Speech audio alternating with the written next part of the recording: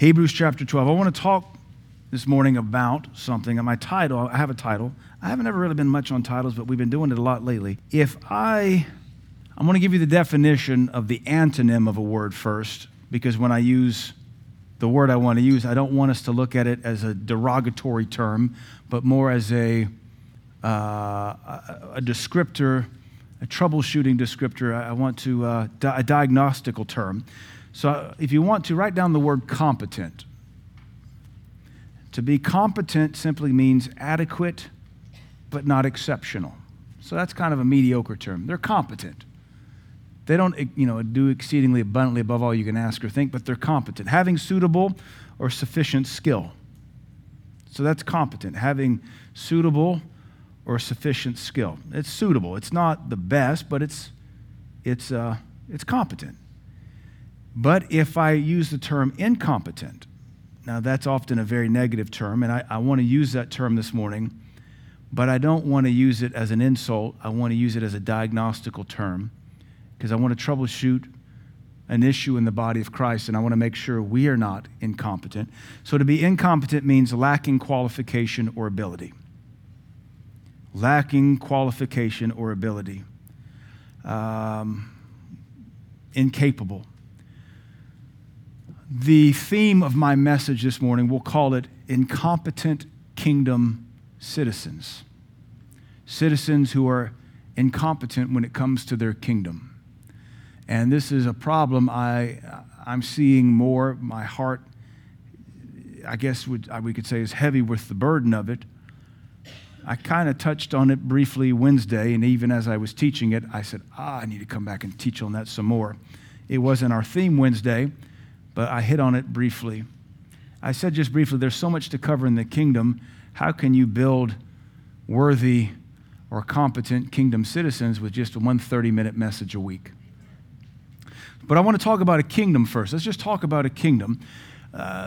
If we understand what natural kingdoms are like, then we can easily flip it over and parallel God's kingdom with it, and we can see the problem in greater detail. So kingdoms really have two things. There's two primary ingredients to kingdoms, and it's hidden in the word. English is sometimes so cool like that. Kingdoms have two primary components, the king and the domain, or the sovereign and his territory. Any kingdom works on the same principle, whether you're talking about the kingdom that is the United States, the kingdom that is Germany, the kingdom that is Lesotho, the kingdom that is Australia. We use these terms kingdoms. It's not that they have a king. They have prime ministers, premiers, or they have presidents like we do, or chancellors like Germany. But they are a kingdom. They have a sovereign, a leader, and then they have their domain. That's every kingdom.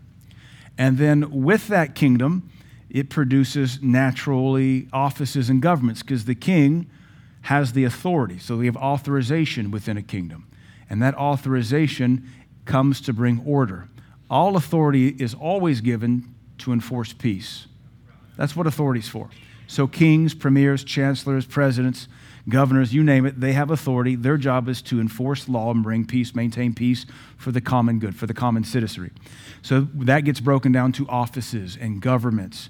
And then with the domain, your territory, you have maintenance, you have dominion, you have administration. And so we're comfortable or familiar with the United States of America. We have a president who is on the federal level, the federal government, and he has checks and balances through the judicial branch and the legislative branch. And then because we're a republic, we have United States of America. So we have states. Now we're down to the state level. So we have governors over those states, and then we have mayors over counties, or if you're in Louisiana, over parishes. So then you have governors, and they have his state Supreme Court and his state legislative body. And so this is every kingdom. Don't ask me how it works in other countries, because I haven't mastered this country yet, much less how does a premier in Canada work, how do the provinces work, what does it break down. And I have Canadian friends, and they have to interpret for me when we have conversations. They give me the terms, and then they say, well, this would be like you're this. And I feel really ignorant because they're Canadian, and they know how both of our systems work. I live in the greatest nation on the planet, and I don't know how theirs work. But why should I? I live on the greatest nation on the planet. Somebody said, there are two types of nations on this planet, those that use metric and those that have a flag on the moon. All you got to say. We put a flag on the moon using not metric. I don't even know what you call the other thing, standard, inches, whatever. Yeah, what's that? Imperial. We were colonizing the moon, weren't we? Brought back nothing but rocks and dirt. Hadn't been back since. Guess we figured out, well, there's nothing worth here. So we came back, left a flag though. Finders keepers. We discovered the moon. Our flag proves it. Unless you're a YouTube conspiracy theorist, in which case it's all fabricated and, I don't know, bless your heart, get off YouTube and read your Bible. We have laws in a kingdom. We have commerce, because that's how people prosper. You have capitalism, even in a socialistic country. Somebody's manufacturing something, somebody's selling it, somebody's buying it, even if it's heavily legislated or controlled by a communist regime like China. You have systems of justice and laws and crime and punishment. You have regulations. You have property rights, citizenry, citizens' rights. You have education and all that entails. And then with all this, and this is just a brief survey of everything that goes into a kingdom, all of this takes years to begin to even scratch the surface at.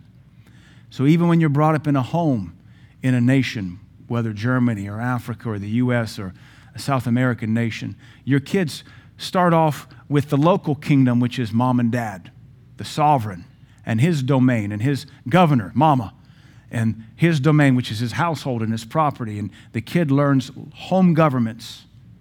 And then as the kid gets older, he begins to learn maybe neighborhood governments or tribal governments, depending on where he lives, and then maybe school governments and classrooms in first grade and second grade, and those are third graders, and that's the principal, and that's the cafeteria worker. The kid learns governments, and it keeps expanding, and then maybe they go to high school. Now it's high school governments and their first job, so now you're having a taste of commerce and economics, and maybe you're learning social studies and history along the way. So there's a lot that goes into learning kingdoms for the sole purpose of functioning and participating in and out of it. These elements follow the same template from kingdom to kingdom, but are essentially the same. They're different, but the same. And now here's the critical thing. The higher a citizen wants to climb in their kingdom, the more they need to know. The higher you want to climb in the United States, the more you have to know. There's a reason why you can't be president unless, was it 35? 35. You can't be president before 35. You got to have some life experience. And nobody goes from running for mayor to running for president, because you have to learn local politics first. Then you've got to learn state politics. Nobody jumps from mayor to presidential candidate unless you're a favored person like Buttigieg. He has favored person status. Because he identifies. You learn and work your way up. State legislature, then maybe governor. Then you jump up a little higher. Senator, congressional rep. You're constantly increasing your circle of knowledge, your domain, so that you can climb higher. And that requires you to learn new things, new people, new rules, new laws. This is how it works. When you're a kid, you learn about finances. You have home economics. You have an allowance, and hopefully mom and dad make you earn it, and then they help you budget it. And then you go on and you start to work side jobs at 12 and 13 and 14, and then you have your first real job. And then you get to learn about income tax and all of that fun stuff, and you get to see it get taken out of your paycheck. And then you go on to college and you work part-time jobs, and then you have a career, and then maybe from your career you launch into a startup. But all of this means you're learning the kingdom. And nobody comes out of the womb and runs for Senate. Nobody comes out of the womb and starts up a Fortune 500 company. Nobody comes out of the womb and all of a sudden has a PhD and is over the dean of a school. You have to climb this thing incrementally, which means those that succeed in the natural realm are always learning and advancing. Consequently, there's a hierarchy in every society around the world. And those that study, those that apply, those that advance get higher up in that hierarchy. Through wokeism and Marxism, we want to call that disparity. The only thing there's a disparity of is work ethic and ambition. That's the only disparity there is.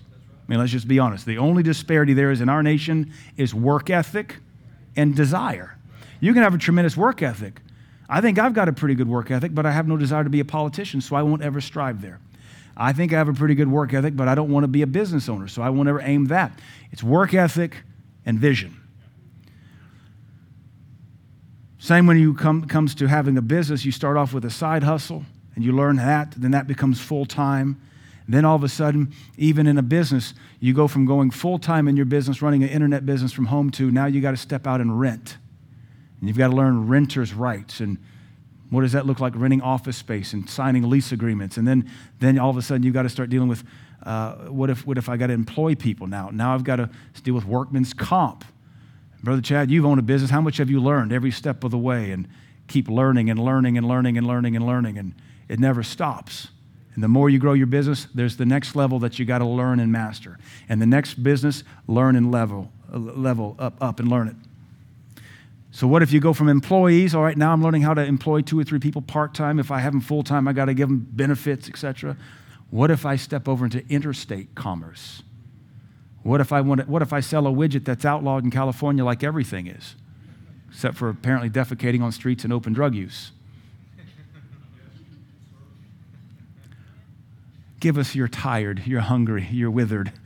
Give us those, your huddled masses. We'll take them from California as they vote themselves into stupidity and oblivion.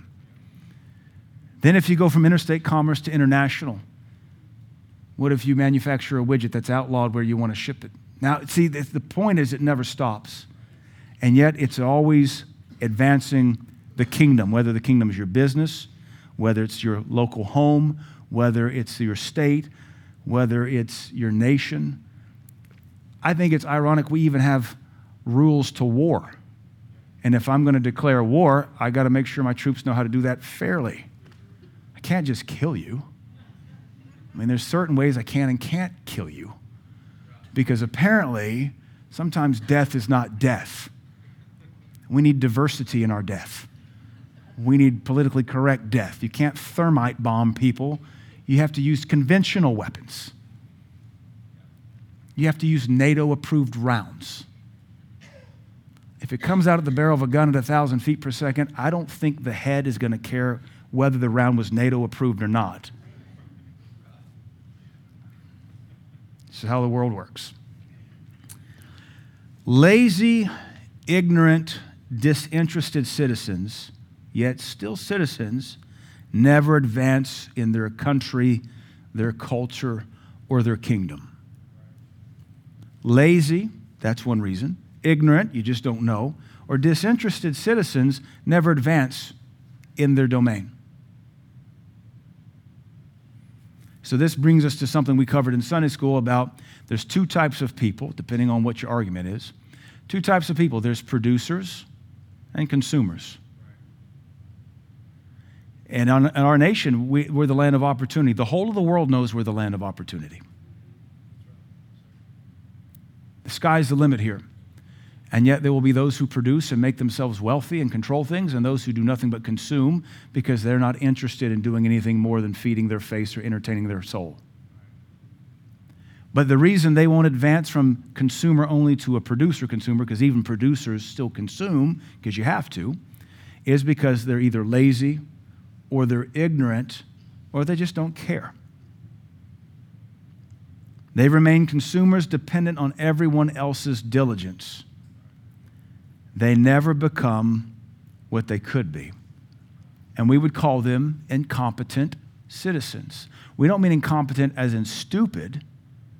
Most people aren't stupid, but they can remain incompetent because they don't educate themselves. They don't know rights. They don't know what it takes. They don't want to get up early. They don't want to stay up late. It's just not important to them. So really, most people's lot in life is totally developed and decided and determined by their internal mechanism called their heart. But this is important because all of this is the same thing with our kingdom. The kingdom of God. The kingdom of our Lord Jesus Christ, because it has a king and it has a domain. We have the sovereign Lord Jesus Christ over the domain, which is not an earthly domain yet, but our eschatology teaches us one day he will rule and reign, and we'll rule and reign with him. And David will sit upon his throne again in Jerusalem, and the Lord Jesus, the earth will be his footstool. And we will be given leadership over nations as we've ruled well in this age. That's our doctrine. People think we're crazy for it. We think they're crazy for all the stuff they believe. That animals are humans and men can have babies, and yeah. So I'm sorry. I'm crazy? The kingdom of God has a culture. The kingdom of God has maintenance and administration. The kingdom of God has enemies like natural kingdoms do. The kingdom of God has laws and regulations. It has commerce. The kingdom of God has a system of law and order and justice and recompense. There are punishments in this kingdom. You can be excommunicated. You can be delivered to Satan. The kingdom of God is regulation and prosperity. The kingdom of God has citizens' rights and education. That's the kingdom. And honestly, if we want to move up in the kingdom, we have to know. And what we still deal with to this day in the nation, in the kingdom of God, is that some Christians just don't care. They're born again, but like we said, you don't go from being born to being a school teacher, being born to being president in one day. You have to be grown and developed and matured and discipled. It's a process. And most Christians, I wouldn't say most, a lot of Christians, they just want to be born again and missed hell by the seat of their pants. Now, this thing is heavy on my heart because I interact with people in the community. I interact with all sorts of people, and I'm shocked when people tell me they're a Christian, they're faithful, they go to the church, and we start talking doctrine or how they're dealing with stuff, and I'm shocked at how ignorant so many Christians are on how our kingdom works. That's the burden I'm addressing this morning. I'm shocked at how long people can stay in a church, how long people can be wonderfully faithful to their pastor, their local congregation, serve in a Sunday school, and still when you talk to them, you realize the holes of your kingdom knowledge are big enough to not drive a truck through, you can drive a nation through them. And they ask questions that I honestly, with all humility, think our Royal Rangers could answer this. Our children's church could answer these questions. And I don't mean it to put them down. I do use the term incompetent, not stupid. They just don't know. But if we understand how the United States of America works as the kingdom we're mostly familiar with, I know we have internationals here, but the one we're most familiar with, you can understand, you'll spend your whole life learning how our governments work and still not master it. And just because you master, say, states' rights doesn't mean you understand federal rights. And just because you understand interstate commerce doesn't mean you understand international commerce. And just because you understand judicial procedure doesn't mean you understand legislative procedure. So you can be a master of this and not understand this at all. Same in this kingdom. In this kingdom, we have domain, we have a king, we have offices, culture, rules. To climb high and advance, we must know this kingdom. And the root of Christian discipleship, the heart of Christian discipleship is getting Christians up to speed on this new thing that's in their life called the kingdom of God. The epistles lay out for us what the kingdom of God is. It's not a natural kingdom. You can't say yay over here, yay over there. It's within us. It's the kingdom of God that we operate in. Discipleship is learning about this kingdom that we've been given and then becoming competent citizens of that kingdom. Now, if we think about it in that light, we would have to admit a great many Christians today are just incompetent of the kingdom of God. It doesn't have to be that way. Again, we're not using the term as a derogatory statement, but as one that just diagnoses. I'm incompetent of Supreme Court judicial procedure. I'm not a stupid man. I'm a well-read man. I just don't know. I'm incompetent when it comes to rocket science. I get it. Fire goes boom, rocket goes up, gravity opposes it. Let's hope it doesn't blow up. That's my rocket science. I did go to college with a guy who is a PhD rocket scientist at NASA. We used to go cliff jumping at Sligo together. He turned out, that's an idiot. Why would you? You're going to be a rocket scientist? As a matter of fact, I will be a rocket. He's a real honest rocket scientist. I'm incompetent when it comes to rocket science. And the kingdom is comprised of incompetent citizens. And we have to change that. And you and I have to recognize where we're incompetent and fill in those voids. Now, it's the most obvious places where you're failing, where you're suffering loss. There's some kind of law, culture, administration, service, program in heaven that will fix that you're just ignorant of. We don't have to know everything. We just have to know the God who knows everything, and he'll point us in the right direction. We have to make sure that we are not willfully ignorant. And unfortunately, Christians choose to be this way because it's easier. If Christians aren't discipled, they will be condemned to always being kingdom consumers and never kingdom builders. And there's a place for kingdom consumption. We consume doctrine, which is what we're doing now. We consume worship, that's great. But we also need to get to a place where we're no longer producing the burden, we're relieving the burden. Kingdom consumers are burdens. Now, the burden of ministry is people, so it is a catch-22. We have ministry because we have people. People are the burden. Ministry relieves burden, but the burden of ministry is the people. But we hope to perpetuate the kingdom by making disciples that help bear the burden of new converts who come in. We bring them up to speed, and now they help shoulder the burden of the kingdom, and it's not left on the shoulders of a few devoted, sold-out saints. All right? If Christians aren't discipled, they will be condemned to always being kingdom consumers. And that's not the will of God. We got to ask ourselves, how do I know how to stand on my own 2 feet in prayer? Do I know how to wage spiritual warfare? Do I know how to get the victory for my family? There's nothing wrong with calling and getting a help or a Bible lesson or help me with this. I call my pastor regularly, say I'm at a new crossroads, and that's usually the caveat. Never been here before, Pastor. How do I deal with this? Just when I thought I dealt with every pastoral situation, here's another one. How do you deal with that? I have had 2 instances recently where I've stumped all my pastor friends. One of my pastor friends went, never dealt with that. I felt really good because he'd been in the ministry 35 years. Never dealt with anything like that. I said, well, neither have I, and I'm much younger than you. He said, let me think on that. There's nothing wrong with getting help at a new crossroad. But if we're still getting help on the old crossroad and something at some point you realize this is a juvenile crossroad, there's a problem there. That's when incompetent citizenry kicks in. At some point you get mature enough to start anticipating potential issues.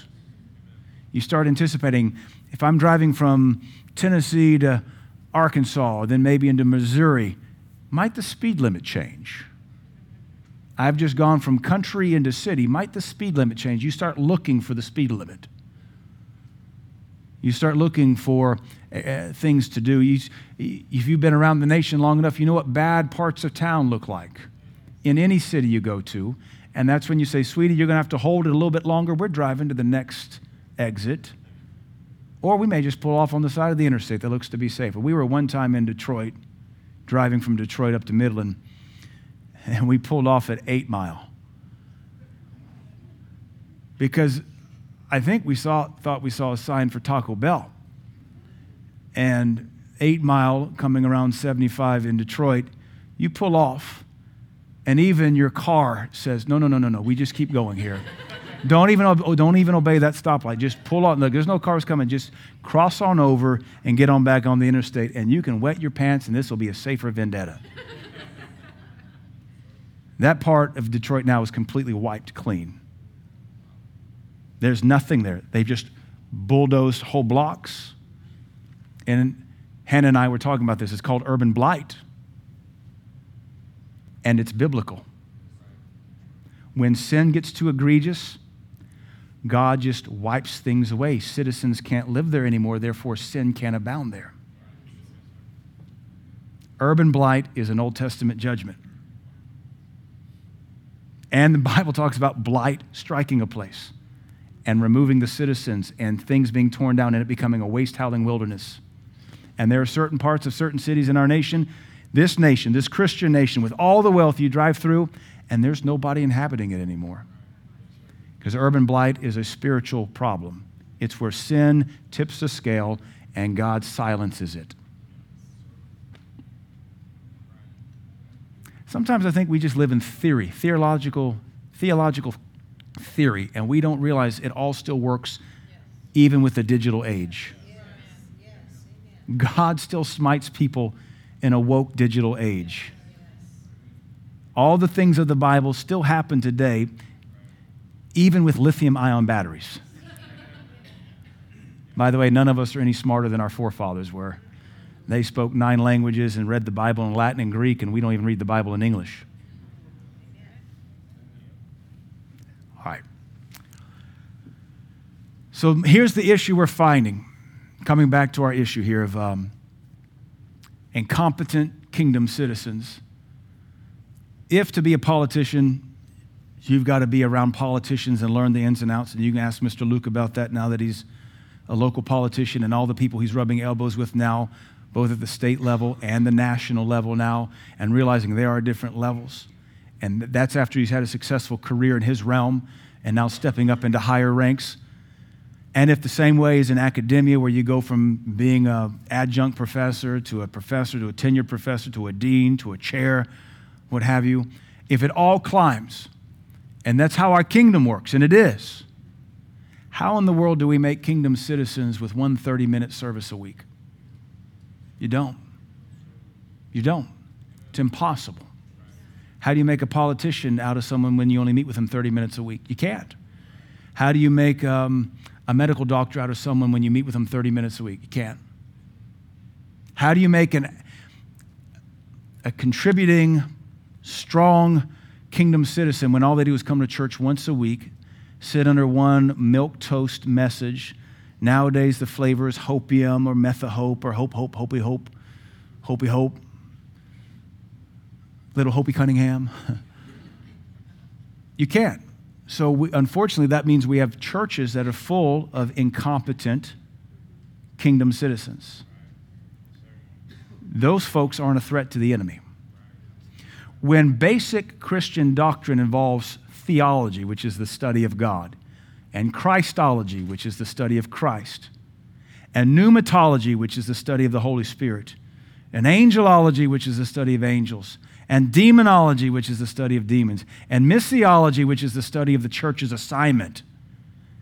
And most of your messages today are just that God has a plan for you, and there's hope. Hope is here. Hope now. Hope for the better future. You're never going to have a competent kingdom citizen in that church. If they become hungry, they'll have to leave. But it makes me wonder, what's the purpose of these churches? Does God love it or does the devil love it? Because dictators love a people that don't know their rights and don't know how things work. These topics cannot be covered aptly in a 30-minute hope-only motivational speech. What those kind of services will do is produce an adult daycare. A spiritual adult daycare, and that is not acceptable to the kingdom. Not when we're called to be soldiers, not when we're called to lay down our life, not when we're called to take up our cross, not when we're called to know the word, not when we're called to be instant in season and out, not when we're called to preach, pray, and prophesy, not when we're called to cast out devils, not when we're called to lay hands on the sick. I'm shocked at how ignorant Christians are today. They don't know their Bible. They don't know Bible stories. They don't know doctrine. They don't know what the scriptures are even saying to them. And what happens when you don't know your kingdom, whether it's the United States of America and your nation's culture, anything can slip in and begin to drift you. If you're from Nigeria and you have lost track of Nigerian culture, you'll be moved away from being Nigerian. If you're Japanese and you lose track of your Japanese culture, you'll be inundated and absorb other flavors and begin to drift away from what is culturally Japanese. Same in the kingdom. If we don't know our Bible, if we don't know our kingdom, if we don't know our laws, if we don't know our rules, if we don't know the expectations of our sovereign, anything can begin to creep in slowly, and we'll mix it. And we'll make the kingdom like a build your favorite ice cream cone thing where you have a little bit of sprinkles of this and some gummy bears and some cherry on top and maybe some chocolate stuff. And all of a sudden, it's not even a pure Christianity anymore, which is what's happened all over the world everywhere Christianity is gone. There's very little pure Christianity anymore because the culture of the area creeps into the church because the church is too busy doing anything but teaching the kingdom's culture and the kingdom expectation and making competent, not even excellent, but just competent citizens of God's kingdom. Remember, there's competent, which means, sufficient, incompetent, incapable. Siri thinks I'm calling for her. She doesn't know that feature's not turned on my phone. Then you have what is excellent. Could we even just get it from incompetent just to competent citizenry? Could we just do that? Would you be willing to judge yourself and see where you're at on the spectrum? Excellent kingdom citizen, competent kingdom citizen, incompetent kingdom citizen. We're not even going to give you more of a gradient of that because that becomes too indecisive. Just that simple. Our job is to become competent and then excellent kingdom citizens. Look at Hosea chapter 4. Let's look at some scriptures now. Because we're not called to sit here and simply be consumers. I have a quote, a statement I make. I say, the kingdom is built by a few but enjoyed by many. Your job as a born-again believer is to be a competent kingdom citizen that helps build the kingdom of God so that others can come in. You and I are supposed to be like that gospel seed sown that is small and insignificant, but it grows up to be a great plant that all sorts of fowls of the air can come in and nest in.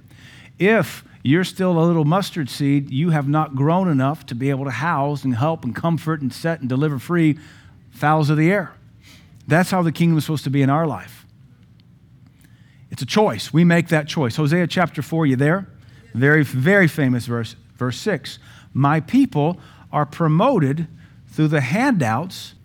My people are destroyed for lack of knowledge. My people are cut off. So ignorance is not bliss. And waiting for somebody else to do it for you is not praiseworthy. My people, still citizens, they're destroyed, they're cut off because of their ignorance. That verse right there ought to compel every one of us to know the Bible better. We ought to want to know Pauline, that is the Apostle Paul's doctrine. We ought to want to know the bigger historical picture of where things fit. We ought to want to know the Gospels. We ought to want to study and know the players of the Gospels. Who were the Pharisees? Who were the Sadducees? Who were the Herodians? Who were the Essenes? So they don't make an appearance. They're there historically. What's going on with Rome? What's the bigger picture with Rome? What role does Rome play? Why is it we talking about Rome and Italy, but we talking about the Hellenistic Greeks? What's going on? Because if that's all, if you don't know any of that, then you just want to find some preacher that says, hope is here. God has a plan for you. It's going to be a better tomorrow. It's a pretty day. And that's nothing but incompetent, impotent kingdom citizenry. We're a literate generation. We have every Bible tool ever created available to us on an app. And yet, we're the least Bible literate generation known to this nation. We're the least Bible competent, least Bible literate, least indoctrinated scripturally generation. And it's evident by the churches we pack out. The generation 50 years ago would look at today's churches and say, sorry, come again? What is this? The house of Ichabod, where there be no glory? My people are destroyed for lack of knowledge because thou hast rejected knowledge. I will also reject you. Here's one of those wonderful Bible promises nobody claims. You and I don't have the option to being ignorant. At some point, ignorance becomes intentional ignorance, and that's sin. When you're ignorant what you're ignorant of, because you don't know what you don't know because you don't know it. But at some point, this hunger for God kicks in and you want to know more about him. And we're always going to have spots of ignorance. We're always going to have blind spots and just nothing. We just know nothing there. But as long as we're pursuing God and his knowledge and his grace and his mercy and his kingdom, that stuff will be covered up and God will help us when we get there. If we know we're ignorant in areas because our life is suffering and we're not bothering to advance it, this is going to start to qualify us for this passage which says, because thou hast rejected knowledge, I will also reject you. We don't get to play ignorant anymore. We don't get to play, I just didn't know. Well, how many times are you going to say, I just didn't know? When will your lack of knowledge tick you off enough to go find answers? When will your failure irritate you enough to go practice till you don't miss the touchdown anymore, or the kick, or the free throw? At some point, your failure ticks you off enough, angers you enough, that a righteous indignation rises up, produces a hunger where you want to know what you don't know so that you don't fail anymore. Or we can just embrace the kind of Marxist sociology or socialism that says, somebody else will do for me. Prayer line will get this for me. Pastor will get this for me. My wife will pray us through this. My daddy will pray us through this. No, at some point, you and I have to stand on our own 2 feet and walk with our God for ourselves. I will also reject you, that thou shalt be no priest to me. Seeing that thou hast forgotten the law of thy God, I will also forget your children. Oh, this is even worse. This is not a good verse. This verse says what starts off as ignorance poisons and ruins your kids. Be smart, at least for your kids' sake. No show of hands. How many of you have ever had a sick kid and you got on the Google real quick to figure out what was going on? Because you love your kids. Chad, I said no show of hands.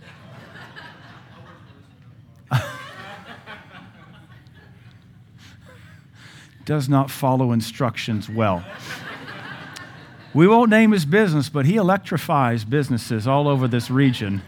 I hope he follows instructions better on those Taco Bells and website and the other companies that he works on. Now, when something is hurting our kids, we figure out what it is. We get to the bottom of it because we want our kids protected. This verse says ignorance is no longer bliss. This verse says you reject God's knowledge. He won't just reject you. He won't just reject your ministry calling or your calling. He'll forget about your kids too. This lets us know that our kids will suffer because of our incompetence. Now, show of hands, how many of you can already say your kids have suffered because of your incompetence? And I will raise my hand. Yeah. We've all, I think every parent raised their hand. How many times did you let it happen with the same flavor? Hopefully just once. Hopefully you said, never again are we going to suffer like that. Daddy's going to fix that. Mama's going to fix that. Father, forgive me. Lord Jesus, forgive me. Baby, I want you to forgive me. Honey, I want you to forgive me. That will never happen again. Incompetence is not bliss. Socialism is not bliss. Handouts are not bliss. Have you no self-pride? Have you no confidence? Have you no respect? We have to get after the things of God. Otherwise, our children will suffer. Our children are supposed to stand on our shoulders. We're not supposed to be standing on theirs. Our children are supposed to see what we've pioneered and go further. But we've got to want better. We've got to be hungry for more. We can't just sit there and say, well, you know, America, you know, middle class, you know, Social Security, you know, YouTube. We have to be hungrier than everything that is America. We have to be hungry for the things that are God's. He says, because you've rejected me, I'll reject you. You'll be priests no more, and I'll forget about your children. This means that we all have a calling. Go to Ephesians 4, because in this kingdom, if we're citizens, and we all have an assignment. And we're all going to be judged according to that assignment. We'll look at the assignment with the next verse. This assignment that I'm going to give you here with not this verse, but the next verse, this is going to, after I preach this and declare this, the standard will click higher on every one of us, and we will begin to suffer loss if we don't come up. So if you don't want any more responsibility, keep voting Democrat and go ahead and leave now, because what I'm going to give you is going to be more responsibility. But we're citizens. We're not freeloaders, grifters, or vagrants. Even with our society's, I believe it's a spiritual condition, our explosion of homelessness, which is a combination of socialism, mental health, drug addiction, poor economy. That is creating a whole new level of burden on politicians and local governments. It's a new problem we've never really had before. Even back in the day, hobos were not needy. I just had lunch with a friend of mine. He's older. We were talking about, he was with his grandson. We were having breakfast. And we were talking about, I grew up in the 80s where, you know, you were put outside and don't come home till it gets dark or I holler for you. And we would ride our bikes at 8 and 10 years old all over our neighborhood and into the shopping centers and just anywhere you wanted to. You running through the school, nobody cared. Our nation wasn't as dysfunctional as it is now. He said, well, I'll tell you what I did growing up. Again, he's probably in his mid to late 60s. He said, we would hang out at the railroad station with the hobos. I said, all right, that's hard on me, and I was born in the 70s. He said, I know. He said, we had a local railroad station, depot. The neighborhood kids would go down the railroad, and the hobos would come in, jump off. They had a little hobo camp. They'd feed us. We'd hang out with hobos. And then they'd wait for the next train, and they'd hop on and disappear. And we did that every weekend. We hung out with hobos at the railroad switching station. And you know, those hobos wouldn't fiddle with kids because they weren't perverts, and they weren't looking for a government handout. They had self-respect, they had dignity, they had respect for human beings. And they were safer to hang out with than a lot of public education people today. Because nowadays, school teachers will say, I have a rainbow flag in my classroom, which means diversity, but it really means I'm going to talk your kid into changing genders, and then I'm going to sue you if you don't support it. That's public education today. All right, we all have an assignment. We're going to bump up our standard and responsibility. So get ready for your life to get harder. All your little skirting of responsibilities is about to move away. Ephesians 4:1 says, I therefore, the prisoner of the Lord, beseech you that you walk worthy of the vocation wherewith you are called. Ephesians 4:1. Paul's a prisoner. He's saying, I can't do what I'm called to do, but you can. I'm no longer free, so you live for me. You can see somebody without legs saying, go run a race for me. You can see grandpa, whose strength is gone, looking at his grandchildren say, go live life to its fullest. I can't anymore. You can hear Paul, a prisoner, telling the Ephesians, you're still free. Go do what you're called to do. Anybody who's ever been athletic or enjoys athleticism and you get sick and you're laid up in bed, you make all sorts of covenants on that sick bed saying, as soon as I can get up again, I'm going to run 5 miles. I'm going to go play basketball. I'm going to go get after this. I'm going to go for a swim. I'm going to ride a bike because I hate being in bed. Paul is saying, I can't go and come as I used to, but you guys still can, so you better get after it. Walk worthy of that vocation, that assignment, that calling. We don't get to be a kingdom of consumers only. We have to be a kingdom that knows the rules and regulations of the spirit realm. It hurts my heart to watch families go through all sorts of trauma with their kids and have zero knowledge of how to pray, intercede, rebuke devils, take up the spiritual mantle, cast out stuff, purge their home, exercise just dominion in their family. And I think you've been in church as long as I have, and you're still this incompetent. And you see people hurt because they don't know any better. And then God gets the blame for their loss. Well, you know, God must have wanted their child in heaven. Well, suicide, number one, is not how you get to heaven. Now, I'm not saying you go to hell if you commit suicide. I'm not saying that. But there are better ways to go to heaven than taking your own life. Suicide's a demon. And if you don't know that, then you're probably going to fall prey to suicide. If we have a vocation, we need to walk worthy of it. That vocation isn't middle-class Christian America. So contrary to our upbringing, our aim in life is not to live as middle-class Christian Americans in our suburban strongholds of comfort and convenience. That's not our vocation. That's not our destiny. That's not our calling. That's a wonderful place to get to live life, but it's an even better place to advance the kingdom from if you'll get after it. So then the question becomes, what is our vocation? And this is where it's going to get hard on us.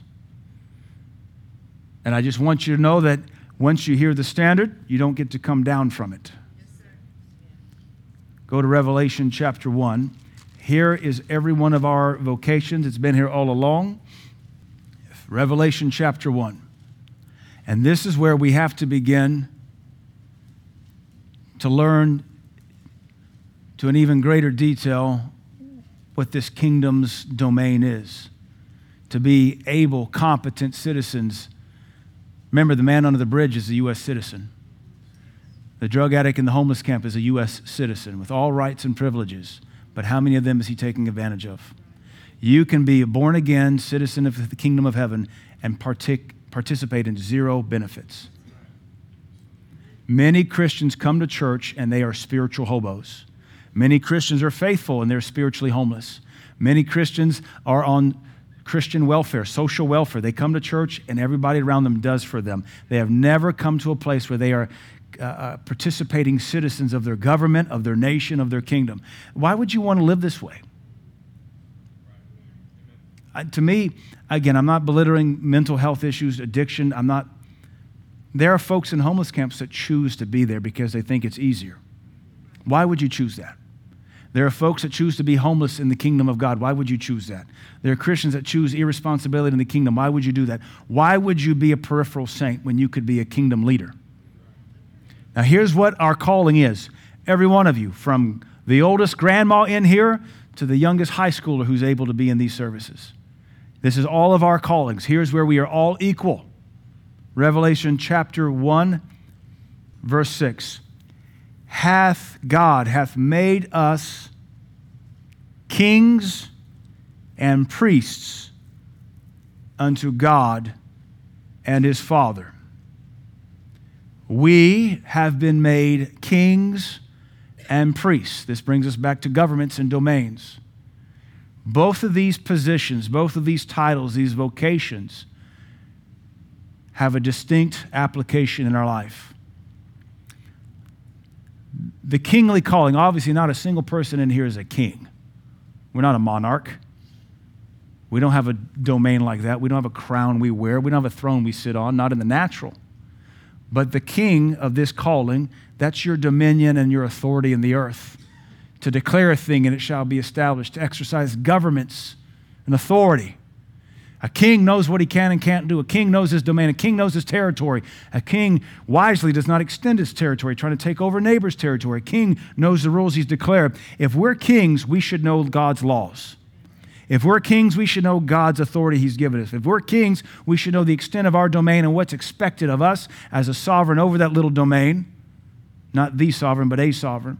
If we're called to be kings, and we evidently are all called, because we're not just called, we've been made that. If we've been made to be a king and we don't fulfill this, we're going to answer for a failed calling. This is natural domain. How do I parent my child? How do I manage my finances? Kings should be the opposite of the U.S. government when it comes to fiduciary responsibility. We should have a budget. We should live by it. We should not be like the Federal Reserve or spending money like a politician. If we're kings, we should know how to lead our home. We should know how to defend our home. Pastor Cookeville, being one of my fathers, he was very offended I had guns. Just didn't then, I still do now. Just want to be clear on that. Just don't carry them like I used to. And he said, "Why do you have guns?" And I said, "Because my nation is crazy." And he said, "What happens if someone breaks into your home?" I said, "I will kill them." I don't have a problem with that. I mean, I do, but if it's between my wife and my kids and them, I believe in a high iron diet. High speed iron. Yeah, we have laws that give you the right to do that. He said, "Well, if you kill somebody, you'll be a murderer." I said, "If I kill someone, I will have defended my wife. And the Bible tells me if I don't provide for my own, I'm worse than an infidel." The king knows how to defend his family. The king, he knows what the enemies of his domain are. Every household has different enemies. Enemies of your mind, enemies of your marriage, enemies of your children. Every kid has different enemies, spiritual, mental, physical. The king, if we're called to be kings, the king doesn't get to sleep as much as everybody else. The king has a high responsibility for the natural realm. And he makes sure that everything under his domain or her domain is cared for to the glory of God Almighty. That's a high calling. And you have to be competent to execute it. As it is, many of our fellow citizens in the kingdom of God are incompetent kings over their domain. Their kids come and go as they want. Their money's willy-nilly. Their health is willy-nilly. Their defense is willy-nilly. Their marriage is a mess. They're made to be kings, but they're not good ones. This is a calling and a responsibility, so we ought to all up our game. Second point is being a priest. This is our spiritual responsibility. Kings and priests are two different classes of people. We don't have high priests like they did in the Old Testament. Jesus is our high priest. Just like we don't have kings like they did in the Old Testament, Jesus is our king. But now the burden of responsibility and the principalized roles are applied to us through John the Revelator's epistle here. And so if we're priests, then we make intercession. We stand in the presence of God. We see him face to face. We offer up sweet-smelling sacrifices. We give of our life. We live for him. The priest, his whole life revolved around God. That's what we do even if we have a career and own a business. That's our priestly obligation. It has authority as well. It's spiritual authority. It's intercessory authority. It's imprecatory authority. You call down curses and you stay the judgment of God. You're always interceding. That's our responsibility. It's every one of our vocations. Well, you don't have to be called to the ministry to be made a priest unto our God. You're interceding for your kids. You're interceding for yourself. You're interceding for your pastor. You're interceding for your neighbor. You're interceding for your nation, your neighborhood. This is a responsibility. I mean, okay, just with the high points of what we've hit today, theology, Christology, pneumatology, demonology, angelology, missiology, kings, priests, how are you going to learn all that 130-minute, weak-kneed, milquetoast, limp-wristed, sissified, laser show sermon a week?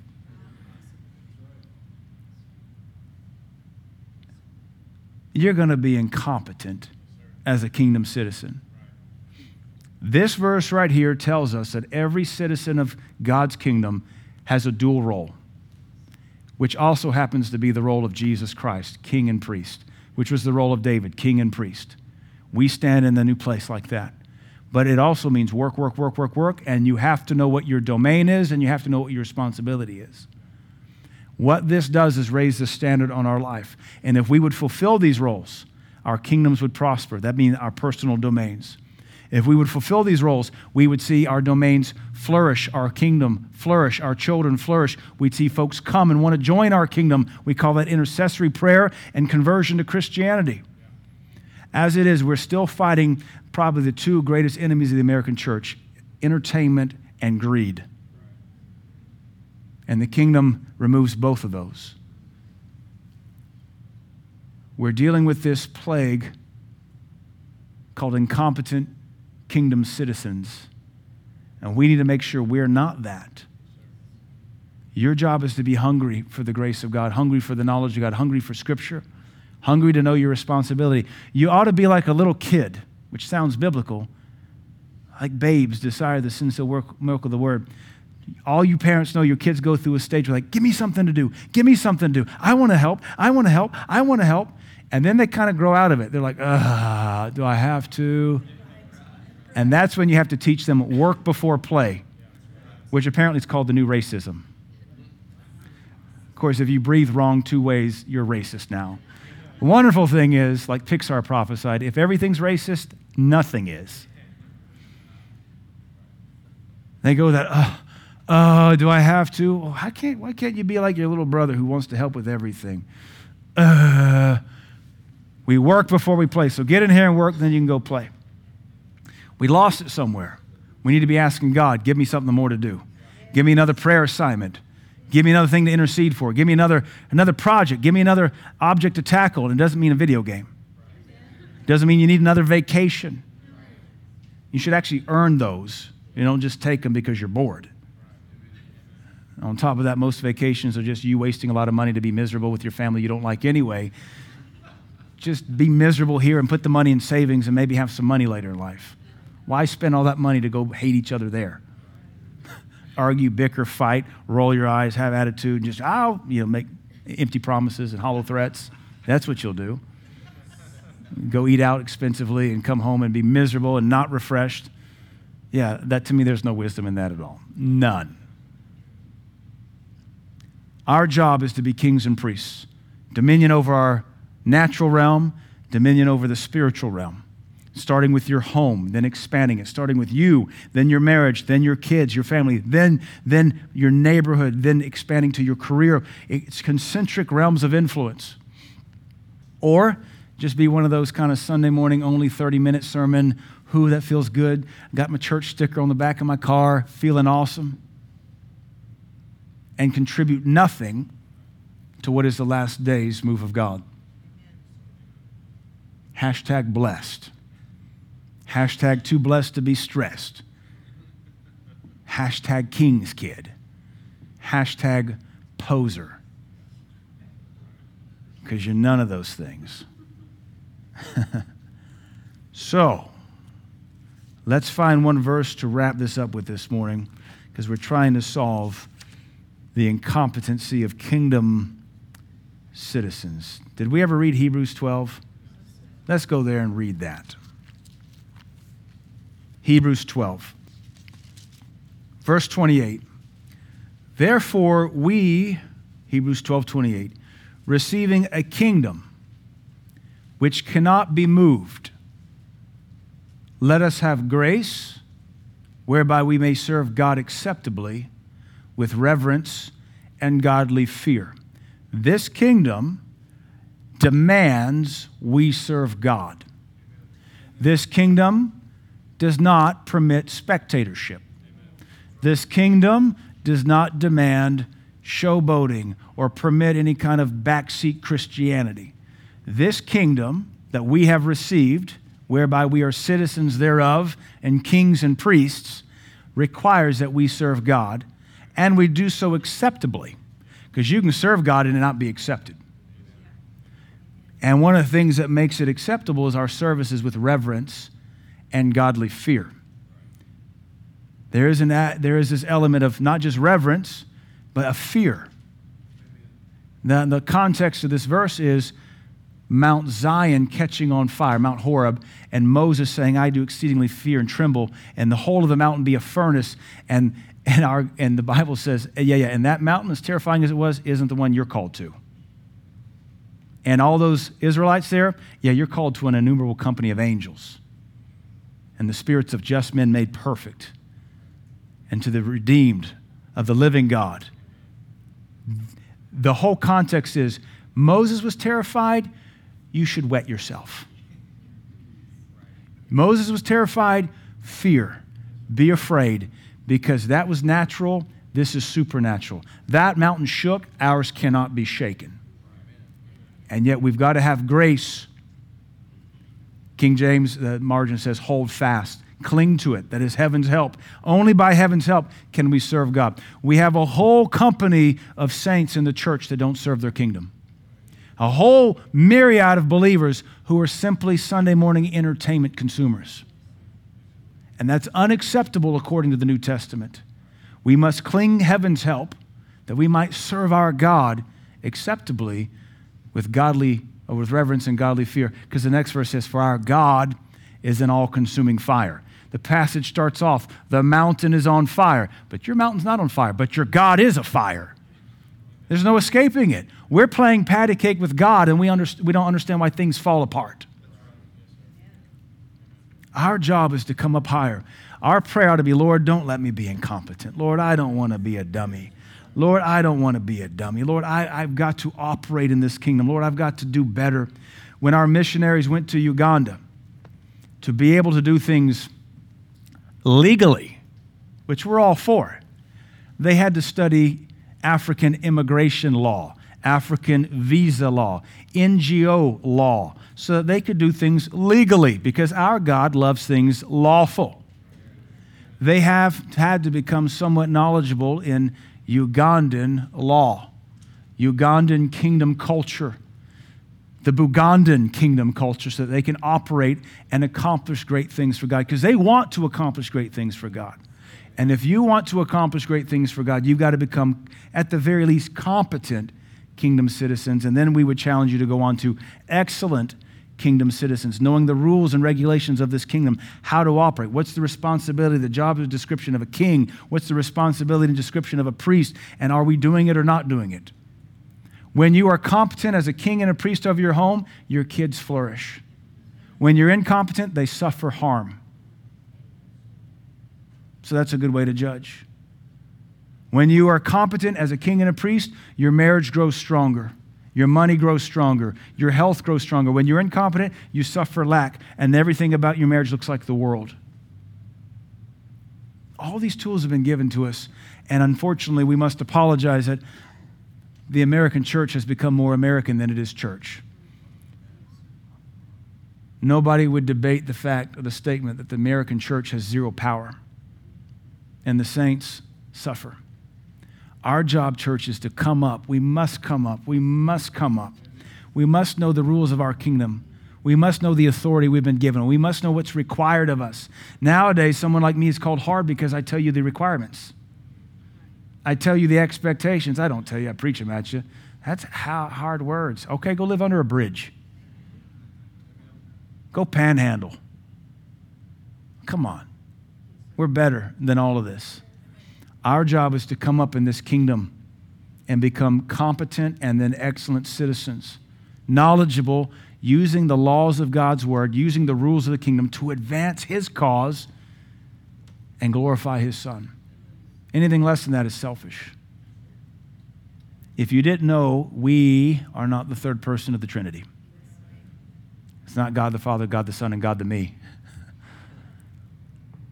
But you wouldn't know it sometimes.